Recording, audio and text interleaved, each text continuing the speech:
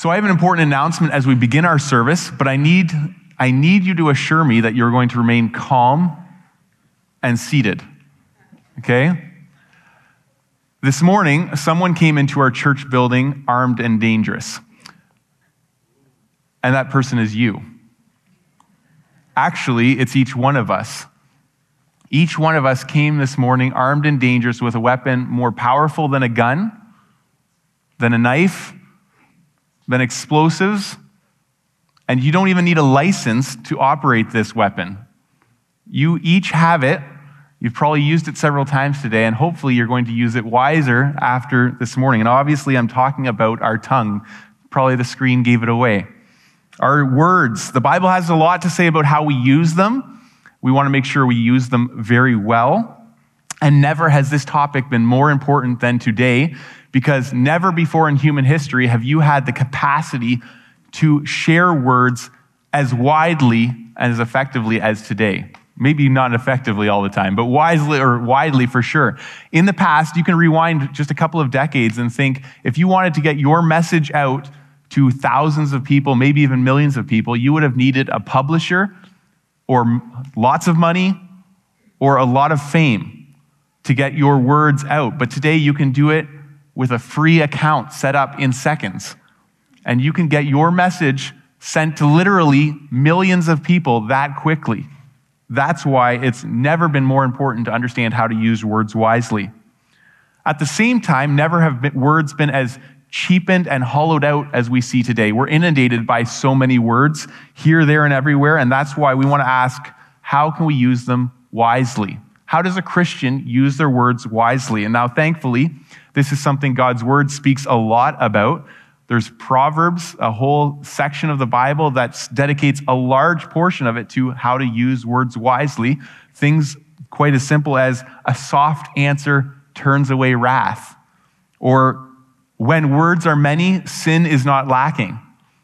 Very short, memorable phrases that help us to remind ourselves how to speak wisely. But one of the hallmark passages that speaks about using our tongues well is James chapter 3. James chapter 3 is found in the midst of a letter, a New Testament letter written by the half-brother of Jesus, James the Just. And he writes there to provide practical instruction to Christians who are facing trials. And he's pointing out to them how they are to live their lives and how they are to live out their faith. It's not supposed to be just a spoken faith, but a lived out faith. And chapter 3, where we're going to dive in this morning, comes on the heels of this discussion he's had about works and faith, and how you need your faith to be displayed in works. And this is such an important and often confused topic in the church. I have phone calls probably every week with somebody who really is relying on their works to save them, and that's wrong. Scripture calls us out for that, and it says it's not by works of righteousness that we do that we're saved, but according to his mercy. So we need to make sure this is always a clear message. It's not by our works that we are saved. It's by faith in Jesus Christ. However, as one pastor has put it, we need to make sure that faith is always working out. So the question you might have heard before is, if you were to stand before Jesus one day and he was to say, why should I let you into heaven? Or you stand before God the Father and he says, why should I let you into heaven? It's a classic question. The answer must never be, because I did this, because I did that, because I obeyed the 10 Commandments, because I'm a pretty good person, because I oppose tyranny. None of those answers will satisfy God the Father. The only answer we can have is because of Jesus, because of what he did for us, because of what he did on the cross. That's the mindset of someone that is saved by grace. All the credit goes to Jesus Christ. Their faith and their hope is in what he has done. But then people like that naturally, and I say naturally because it is true, they naturally begin to do good works. It's natural for somebody who has been indwelt with the Holy Spirit and saved by grace to desire greater and greater and to do good works. And one of those good works is having to do with your mouth, how you speak. What comes out of your mouth matters a whole lot. And so the first thing we're going to see from James this morning in chapter 3, verses 1 through 3, is this: don't speak carelessly. This is his wisdom to us. James 3, verses 1 and 2. It says this: not many of you should become teachers, my brothers, for you know that we who teach will be judged with greater strictness. For we all stumble in many ways. And if anyone does not stumble in what he says, he is a perfect man, able also to bridle his whole body. James is very concerned with these believers and how they speak. And his application point comes out real clear. Not many of you should become teachers. It's very clear. And his reasoning for that application is also clear. He's got two reasons. Reason A, teachers will be judged with greater strictness. And reason B, it's also really easy to mess up in what you say. Now, we probably know reason 2 quite well. It's very easy to mess up in what you can say. And we'll talk about that in a moment. But this first reason, that teachers are judged with greater strictness, this is something you have to take by faith in the Word of God. You have to believe it by faith. God does say with absolute clarity, those who teach will be judged more strictly. It matters a whole lot more if the person teaching gets it wrong than if the student gets it wrong. God does the judging, not a human court. And quite frankly, none of us have seen our grade yet, so to speak. We haven't even seen the grade of our teacher. So you may have a pastor, you may have that YouTube preacher you listen to, and nobody has seen God's judgment on them for their teaching yet. That's something that's to come. And so when God's word says they're going to be judged more strictly, there's going to be a stricter set of criteria for them, we have to take that by faith because we haven't seen it. And so because we haven't seen it, there often is a tendency to kind of shrug this off. It's like, it's not a big deal. Yet if we had seen it, we would for sure take it seriously. When James was writing this, presumably there's a lineup of people that want to teach. That's why he would have to say, not many of you should be teachers. They didn't have in those days access to recorded messages. They didn't have access to maybe the scriptures the same way we did, for sure. Certainly there was not printed Bibles in everybody's hands. And even if there were, not as many people were literate. And so they relied on oral communication and teaching to transmit doctrine. They relied a lot on teachers teaching in person to transmit doctrine and to transmit the teaching of the church. And so therefore it was a prominent role. And glory seekers would want that role. They're like, everybody looks to them. They're the person with all the answers. I'm going to seek that role out. And that's not unlike what we see in some ways today. But James reminds us that by looking at this teaching ministry, you have to remember there's a greater judgment tied to it, a great weight of responsibility. Matthew 18, verse 6, this is a verse many of you will know. Jesus said these words. He said, "But whoever causes one of these little ones who believe in me to sin, it would be better for him to have a great millstone fastened around his neck and to be drowned in the depth of the sea." You got to read that again. He's saying if you cause someone to sin, and especially this would apply to teachers. If teachers are teaching falsely and causing a whole group of people to sin, it would be better for them to have a millstone tied around their neck and to be drowned a terrible, miserable death than to do that.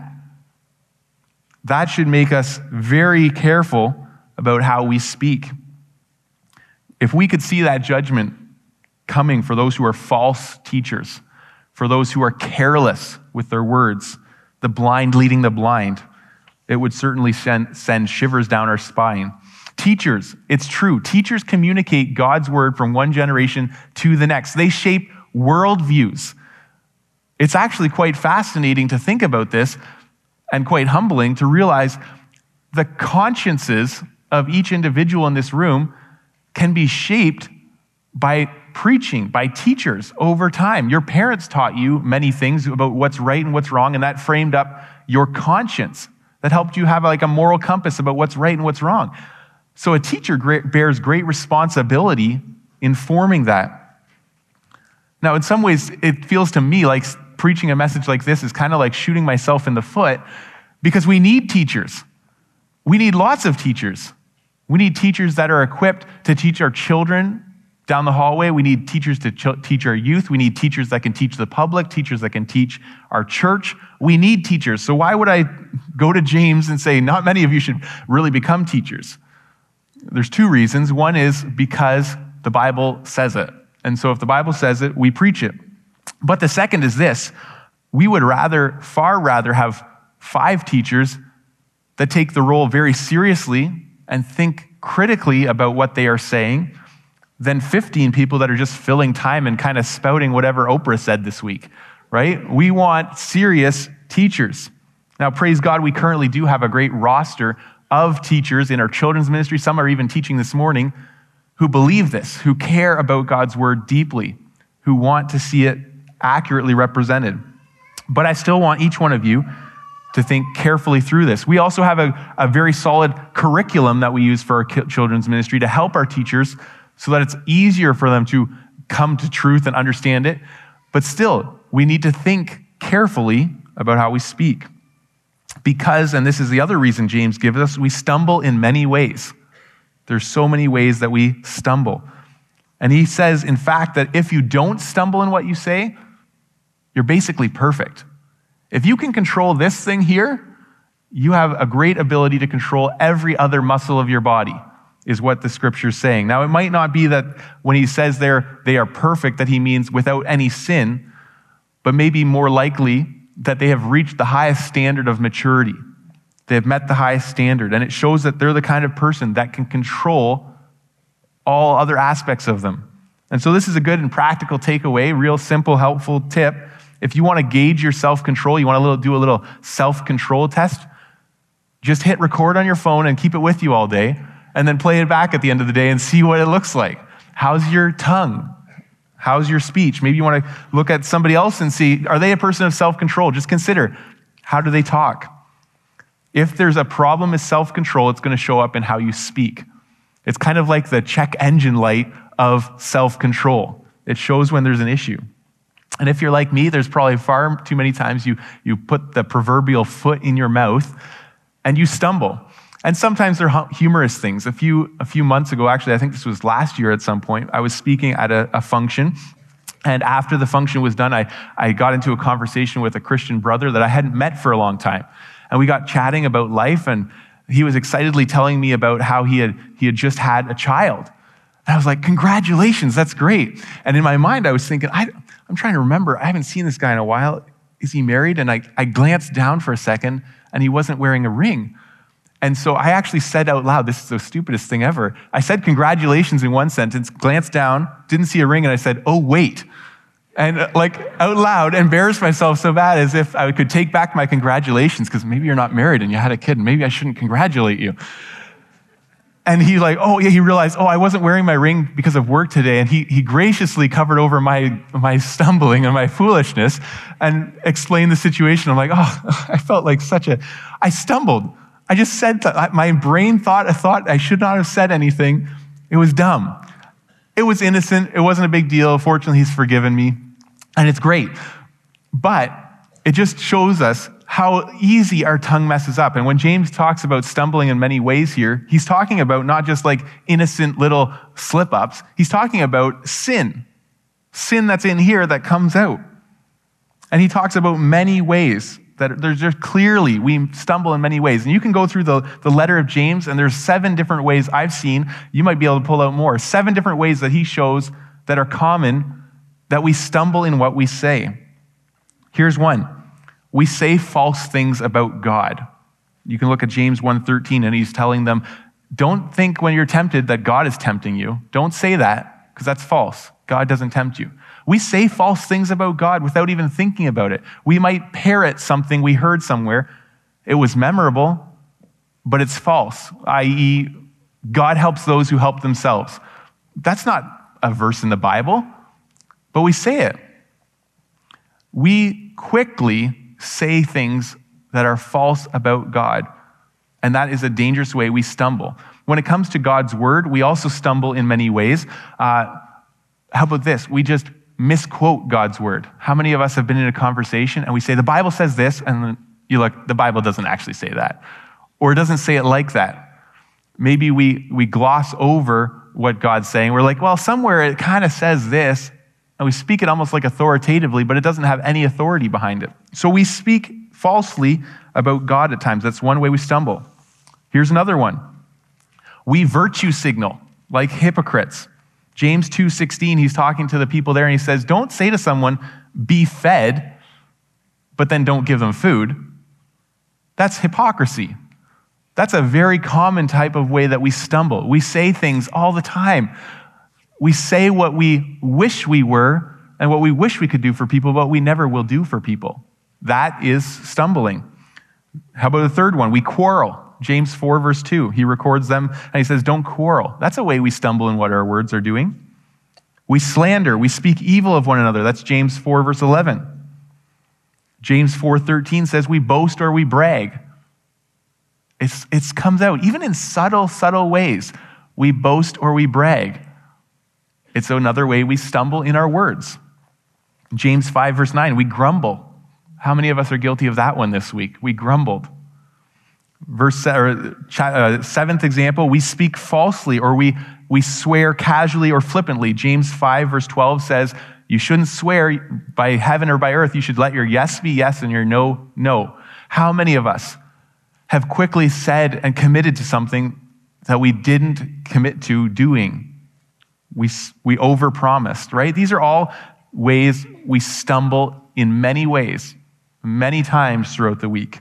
And if we're honest with ourselves, we've probably been guilty of every single one of that list, maybe even in the last week. Matthew 12, verses 36 reminds us that on the day of judgment, this is God's word, he says, on the day of judgment, people will give account for every careless word they speak. Some of us use browsers that erase our history as we go because we're like, I don't want to be tracked all over the internet for what I say or what I search. But God's like tracking every word you say for your entire life, and you have to give an account for every careless word you speak. That's humbling. It's also slightly fearful. Now, in Christ, we have forgiveness, and so we know it's not going to be a judgment of condemnation. But knowing that those words are not just disappearing into the past makes us careful in how we speak. So here are a few quick points of application from this idea of avoiding careless speech. One, do your homework. If you're in a role where you have the opportunity to teach, especially teaching God's word, do your homework. 2 Timothy 2, verses 15 to 17 says this. This is Paul to Timothy, his apprentice. He says, do your best to present yourself to God as one approved, a worker who has no need to be ashamed, rightly handling the word of truth. And then he says this, but avoid irreverent babble, for it will lead people into more and more ungodliness. And their talk will spread like gangrene, which is just like a disgusting idea. But it's true. Some things spread a lot faster. Unfortunately, unwholesome talk spreads a lot faster than wholesome talk.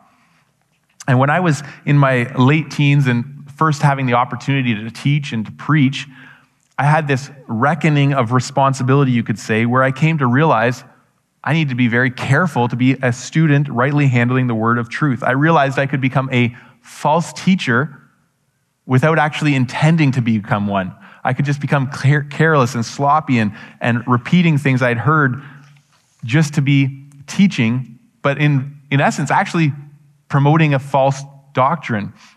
And that was a major driver of me taking up things like Bible school classes and studying God's word. So that's one simple application. Do your homework. Do your homework. Take it seriously. Number two, if you have the gift of teaching, teach. So you can listen to a passage like James 3:1. Not many should be teachers and be like, oh, that looks like a scary thing. I don't want to be a teacher. I won't teach. But if God's given you the gift, you need to use it. You don't get to leave it wrapped up in a box just because it's a little dangerous to use. He's given you that tool. You need to use it and use it well. So we steward it well. We use it well, and we depend on the Lord in our teaching. The reality I've noticed is that sadly, or I don't know if it's sadly or good, but often those who are called to teach are quite reluctant to teach because they realize the weightiness of it. It's the ones that aren't reluctant, that are chomping at the bit, that you kind of got to watch out for. So we want to watch out for people who are self-appointed attention-seeking, that are trying to use the Bible as a tool to get themselves glory. A key trait of those kind of people is that they actually rarely teach the whole counsel of God's word. They often will avoid parts that either they don't understand or that will make their listeners feel pruned or disciplined. And so they just don't teach those parts of Scripture. Watch out for that. If you have the gift of teaching, though, teach. Number 3, keep it focused. You don't want to use your words carelessly, so keep it focused. If you have an opportunity to teach or to use your words wisely in that platform, and God's given you that platform, don't use it for venting, self-promoting, selling your recent book, whatever it might be, right? Use it for God's glory. And then finally, and this might be a helpful point, apply this truth of don't speak carelessly offline and online.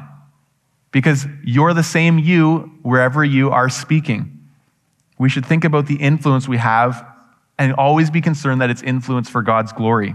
In our Harvest Essentials 1 class that many of you come to or have come to, I talk about our 3 W's, that we want to worship Christ, walk with Christ, and work for Christ. Those are evidence of a maturing disciple. And I often point it back to us as individuals and say, you need to watch your wake. In terms of, like, if you think of a boat going through the water, it leaves a wake behind. And we want to look in our rearview mirror every once in a while and see, like, what kind of influence am I having on people? What's the response? Watch the wake. Are they glorifying God? Are they worshiping Him, walking with Him, working for Him as a result of my influence and my teaching?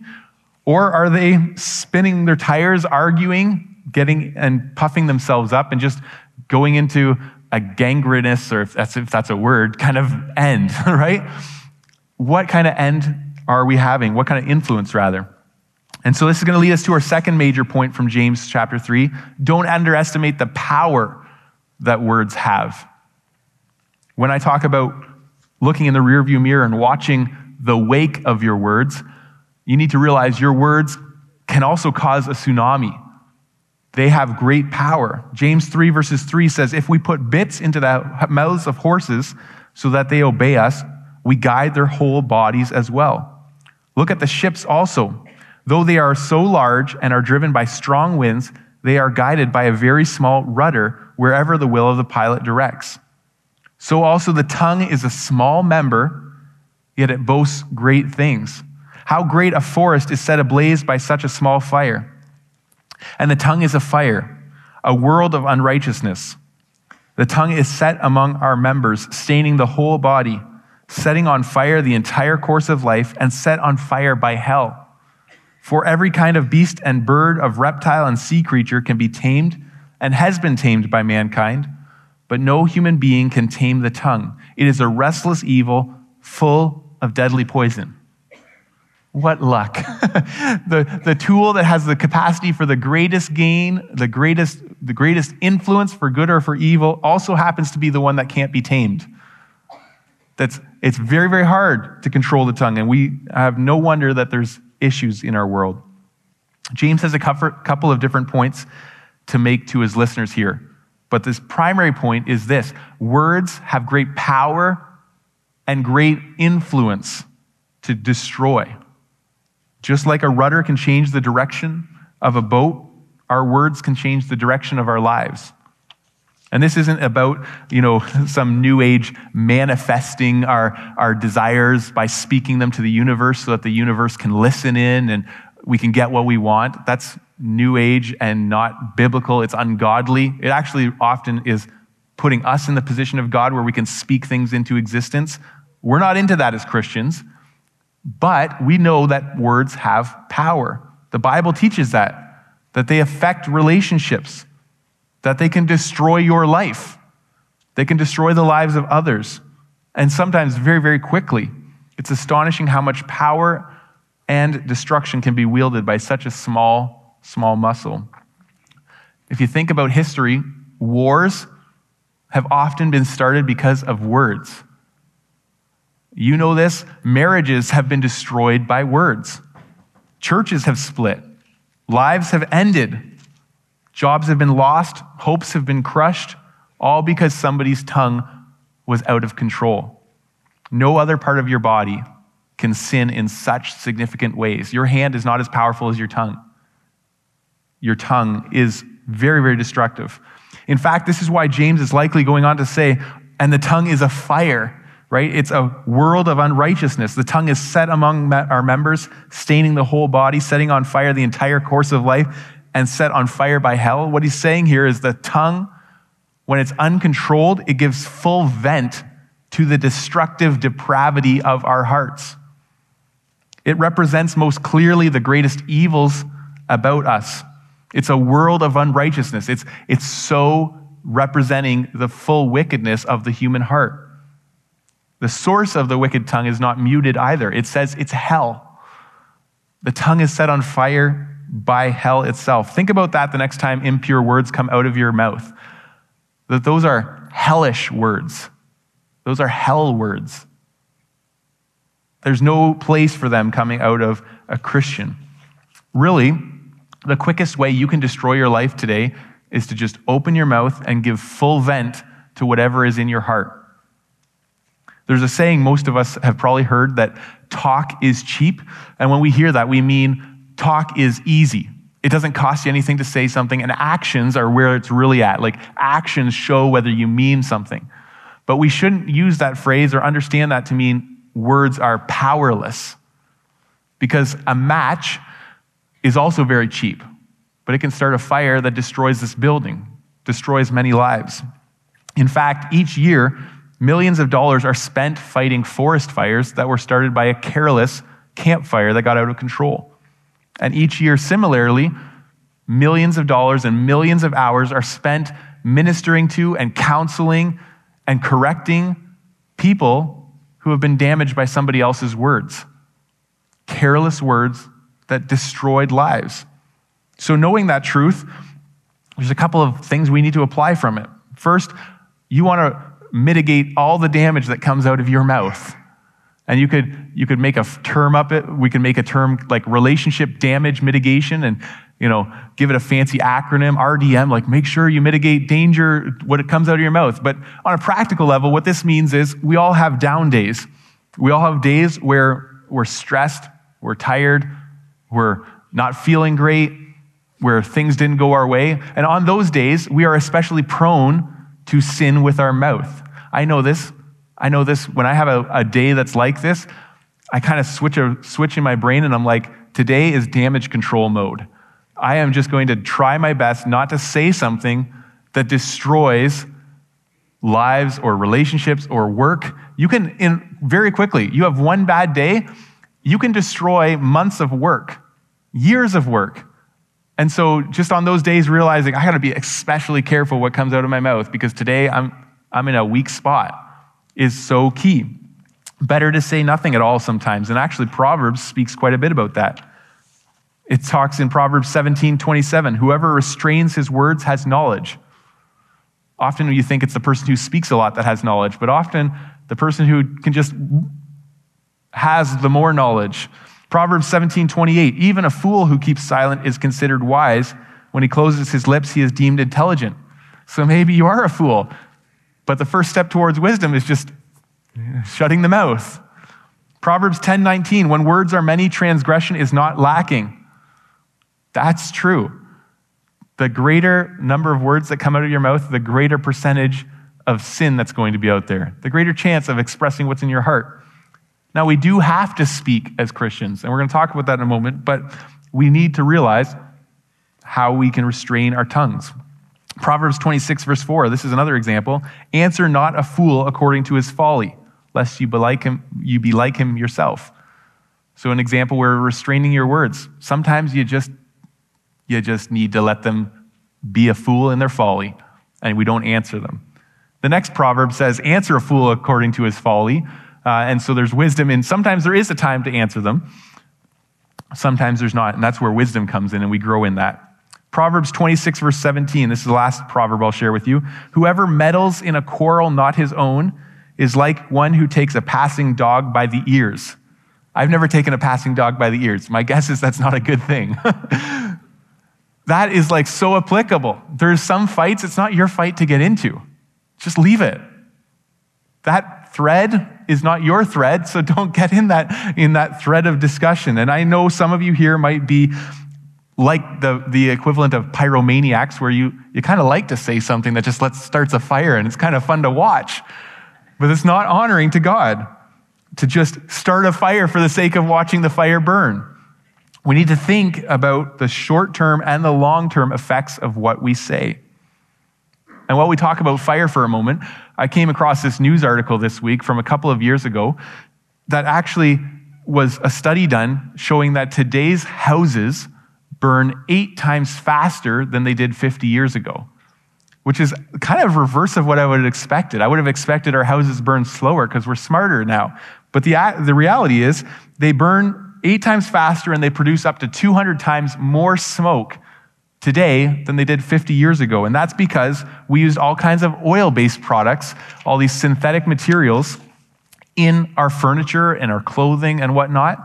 And so get this, 50 years ago, you might have had 30 minutes to get out of your house before it reached flash point where it's totally engulfed in flames. Today, 3 minutes. That's why you need smoke alarms. So it's not a little campaign for smoke alarms, but it makes sense. You need smoke alarms to get out quick because you have 3 minutes. And when it comes to our words, it kind of feels similar today. 50 years ago, I don't think people would have, maybe they would have, but man, we're like a powder keg culture. You say something, it just blows up, right? It's not good. And so all the more important to think carefully about what we say. You have the chance to filter your words, and you would think, especially in a day and age where a lot of communication happens through text messages and online, that people would have extra time to think about their words. You can actually see it typed out before you hit enter. Most of us, I don't have the luxury of thinking that way when I talk to somebody. It just comes out. But when you're in a thread back and forth, you have 30 seconds. You have 5 minutes if you want. Some people are frustrated because I don't respond to texts very fast. And just so you know, my communication structure, this is totally an aside, is if you want my attention fast, you come and visit me. Second, you give me a call. Third, you can give me a text. And fourth, you can give me an email. I just don't respond to texts like I do if you're in my presence. So I'm sorry, but that's just how it is for me. And I don't know how it is for you. But we have time to process, and we still start wars and start flaming fires. It's crazy. A couple of totally random wisdom points for you. You can use these if you find them helpful, but in a day and age when there's a lot of communication online, we kind of lose some of our ability to talk well with one another. I found it very helpful if you're in a big heated disagreement online, just offer a phone call. And 9 times out of 10, the argument will just completely fizzle out because often they don't even want a phone call. They don't even want to talk about it. They just want to air their opinion. That's how you know it's not worth a conversation to have. So just offer to have a phone call. Or second, if there is a serious conversation and it's good to have public discourse, think about what the other person's trying to protect. So when you're on a conversation with somebody and somebody goes on the offensive, they're trying to protect something in their discussion and disagreement that they have with you. Figure it out. What are they trying to protect? So you have a conversation with Calvinists and Arminianists, and you're having this debate and dialogue back and forth, and you're like, what are they trying to protect? Well, the Calvinist is trying to protect the sovereignty of God. And the Arminian might be trying to protect that we don't become robots that have no choice in the matter. And so what are they trying to protect? Think about that, and it helps your discussion to become more reasonable. At the end of the day, we want to be still cautious, knowing the impact of our words, but not just the short-term damage, also the long-term damage. Each person in this room probably has a couple of phrases in their mind that have been on replay for years that somebody said at a poor moment that deeply damaged you. They may have hurt you. They may have scarred you. And it's something that you might have a hard time forgiving and definitely a hard time forgetting. And so those words and the pain that those words have caused, let those be a reminder to you that your words in a weak moment can be carried with somebody else for a lifetime. You might forget them tomorrow, but they might be remembered by someone else for a lifetime. And the Christian call is always to overcome evil with good. So your dad may have called you stupid, may have called you fat, may have called you ignorant, but you don't have to call your kids that. And your friend may have slandered you publicly. You don't have to return the favor. We overcome evil with good. It's true that no one can fully tame the tongue, but we're still called to bridle it. We're still called to do our very best to tame the tongue, to put it on a leash on it, and to control it as much as possible. But here's what I don't want. I don't want a church full of people that are very, very good at controlling what they say, but their heart's still desperately wicked. They're just really good at acting differently, because that is a huge problem. So that leads us to our final point that James wants to communicate. Don't speak inconsistently. James 3 verses 9 says this, with it, that's our tongue, we bless our Lord and Father, which is a good thing. And also with it, we curse people, not a good thing, who are made in the likeness of God. It's like that's definitely not a good thing. From the same mouth come blessing and cursing. My brothers, these things ought not to be so. Does a spring pour forth from the same opening both fresh and salt water? Can a fig tree, my brothers, bear olives, or a grapevine produce figs? Neither can a salt pond yield fresh water. His point is so crystal clear. We need to be consistent. From the same mouth shouldn't come blessing and cursing. That's not the way it's supposed to be. Tomorrow morning, when you get up and you brew your coffee, remember this. Are you expecting fresh water out of the tap or salt water? Are you like, is every morning kind of a gamble? It might be salt water this morning. Hopefully not. That's not the way it's supposed to be. And likewise for Christians, it's not supposed to be that way. For first century residents of the ancient Near East, water was a big deal. Having a well or a spring that produced fresh water, that was key. And they would actually build villages and towns around good water supplies. And so it was critical to have a predictable source of water. Having a predictable reputation when it comes to your character of speech is also critically important. Are you the kind of person that talks the good talk when you're around Christian people or around the crew on Sunday morning, but then on Monday are guilty of slander, guilty of gossip, guilty of cussing out someone? That shouldn't be. And not only does it reflect a heart issue, which we'll get to in a moment, but it's also going to destroy your opportunities for ministry, your opportunity for relationships. It's going to destroy your reputation. It makes people question, who is this person? Is he the person cussing people out on Monday morning, or is he the person who is saying nice, flowery things on Sunday? Like, who is it? Who is that person? It destroys trust and it pushes people away. And we got to admit, what makes it hard for many of us is the external influences on our mouth. So you're at work and you're surrounded by a bunch of people that talk the same way, and it's hard because it's so tempting to just listen and talk the same talk so that you kind of blend in and fit in. And, the media that we put into our minds week in and week out affects the language that we use. And this is especially, I see, an issue where Christians, we listen to all kinds of great videos or podcasts of people that might even be speaking truthful elements and helpful things, but they do it in a way that is distinctly not Christian. They're not Christian people. They're not trying to speak like Christians.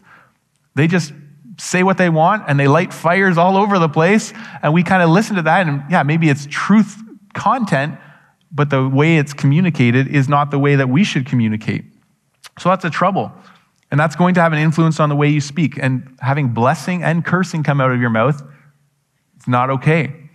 A Christian should aim to speak consistently like a Christian. One of the most difficult times when you'll have the difficulty doing this is during trials, during difficult circumstances in your life. Like I mentioned earlier, when those down days you have. And you know what I mean because many of you have had these in the last week or in the last several weeks. You might be facing right now some of the most trying days ahead of you. The emotions are running high and the nerves are shot, and there's endless opportunities to say something that you'll regret. And you may not like this, but listen, what you say in those times reveals something about your soul. It reveals something about your heart. There's not a better window to the state of your heart than what you say. What comes in here, or what's in here, ends up coming out at those moments. So think about Job. We reference Job a lot because of the life that he lived. It was a lot of hardship. God allowed Satan in one day to take away all of Job's wealth and all of Job's children. He received that brutal news, and this is what Scripture records. It says that he arose and tore his robe and shaved his head and fell on the ground and cursed God out. No, he worshiped. His response to all of that out of his mouth was to worship, and this is what he says. He said, "Naked I came from my mother's womb, and naked shall I return. The Lord gave, and the Lord has taken away. Blessed be the name of the Lord." And then it says, in all this, Job did not sin or charge God with wrong. When it was his worst day, he worshiped. His mouth spoke truth, and he didn't sin. That's incredible. But get this. After that, Satan went one step further and took his health away. And Job's wife, not a great woman right now, she goads him and says, "Do you still hold fast your integrity? Curse God and die." But Job said to her, "You speak as one of the foolish women would speak. Shall we receive good from God, and shall we not receive evil?" And then Scripture says this again. In all this, Job did not sin with his lips. That is consistency. And that's a pure and right heart in all those things. And it reminds us that we are not defined by who we are on our best days. You know, when things are going well, when you have the job, when you have the husband and the kids, or the wife and the kids, and the vacations and whatever else, how you respond in those days does not define who you are. The good news is, nor are we defined by who we are on our worst days, at least not in Christ we aren't. He's forgiven us so that we, if we don't measure up, can find our identity in the cross of Christ and the sacrifice of Jesus. So you're not defined by who you are on the best day, also not defined by who you are on the worst day. However, you are refined by the knowledge of who you are on the worst day. On your worst days, you see something you didn't get to see before. You get to see how you respond. And it's kind of like the trial scrapes back a layer of the niceties of our life and reveals a part of our heart that we might have been denying was there. And it's ugly often, but it's good to get it out to the light and to deal with it. So often, you and I, we're not conscious of how desperately wicked our hearts are until those moments come. And when we see that, it reveals a problem, right? It reveals, and that's why James is going to go on later in his letter to say, purify your hearts. The only way we can really, truly purify our hearts is coming back in repentance before God, acknowledging our sin, acknowledging we're not as good as we like to think we are. We need you. And we're saved by you and you alone. And so we come back in 1 John 1:9. We all should know it by now, right? If we confess our sins, he's faithful and just to forgive us and to cleanse us from all unrighteousness. And then we go apologize for what we said, and we get back on track. And we aim to speak consistently out of a heart that is tuned to God. Church family, we have to take this call seriously, what we do with our mouths. James 1 verses 26, I'll leave you with this. It says, if anyone thinks he is religious and does not bridle his tongue, but deceives his heart, that person's religion is worthless. You can be like, I got it together. But if this part goes unmanaged, there's a problem. So it's critical. It's critical we control our tongue. It's by grace we can control our tongue and even start to see a change, but we must start, and we must start today. We must start remembering today, again, don't speak carelessly. Don't just shoot off into the breeze, whatever, right? Don't underestimate the power of your words, and don't speak inconsistently, but reflect the true heart that's tuned to God.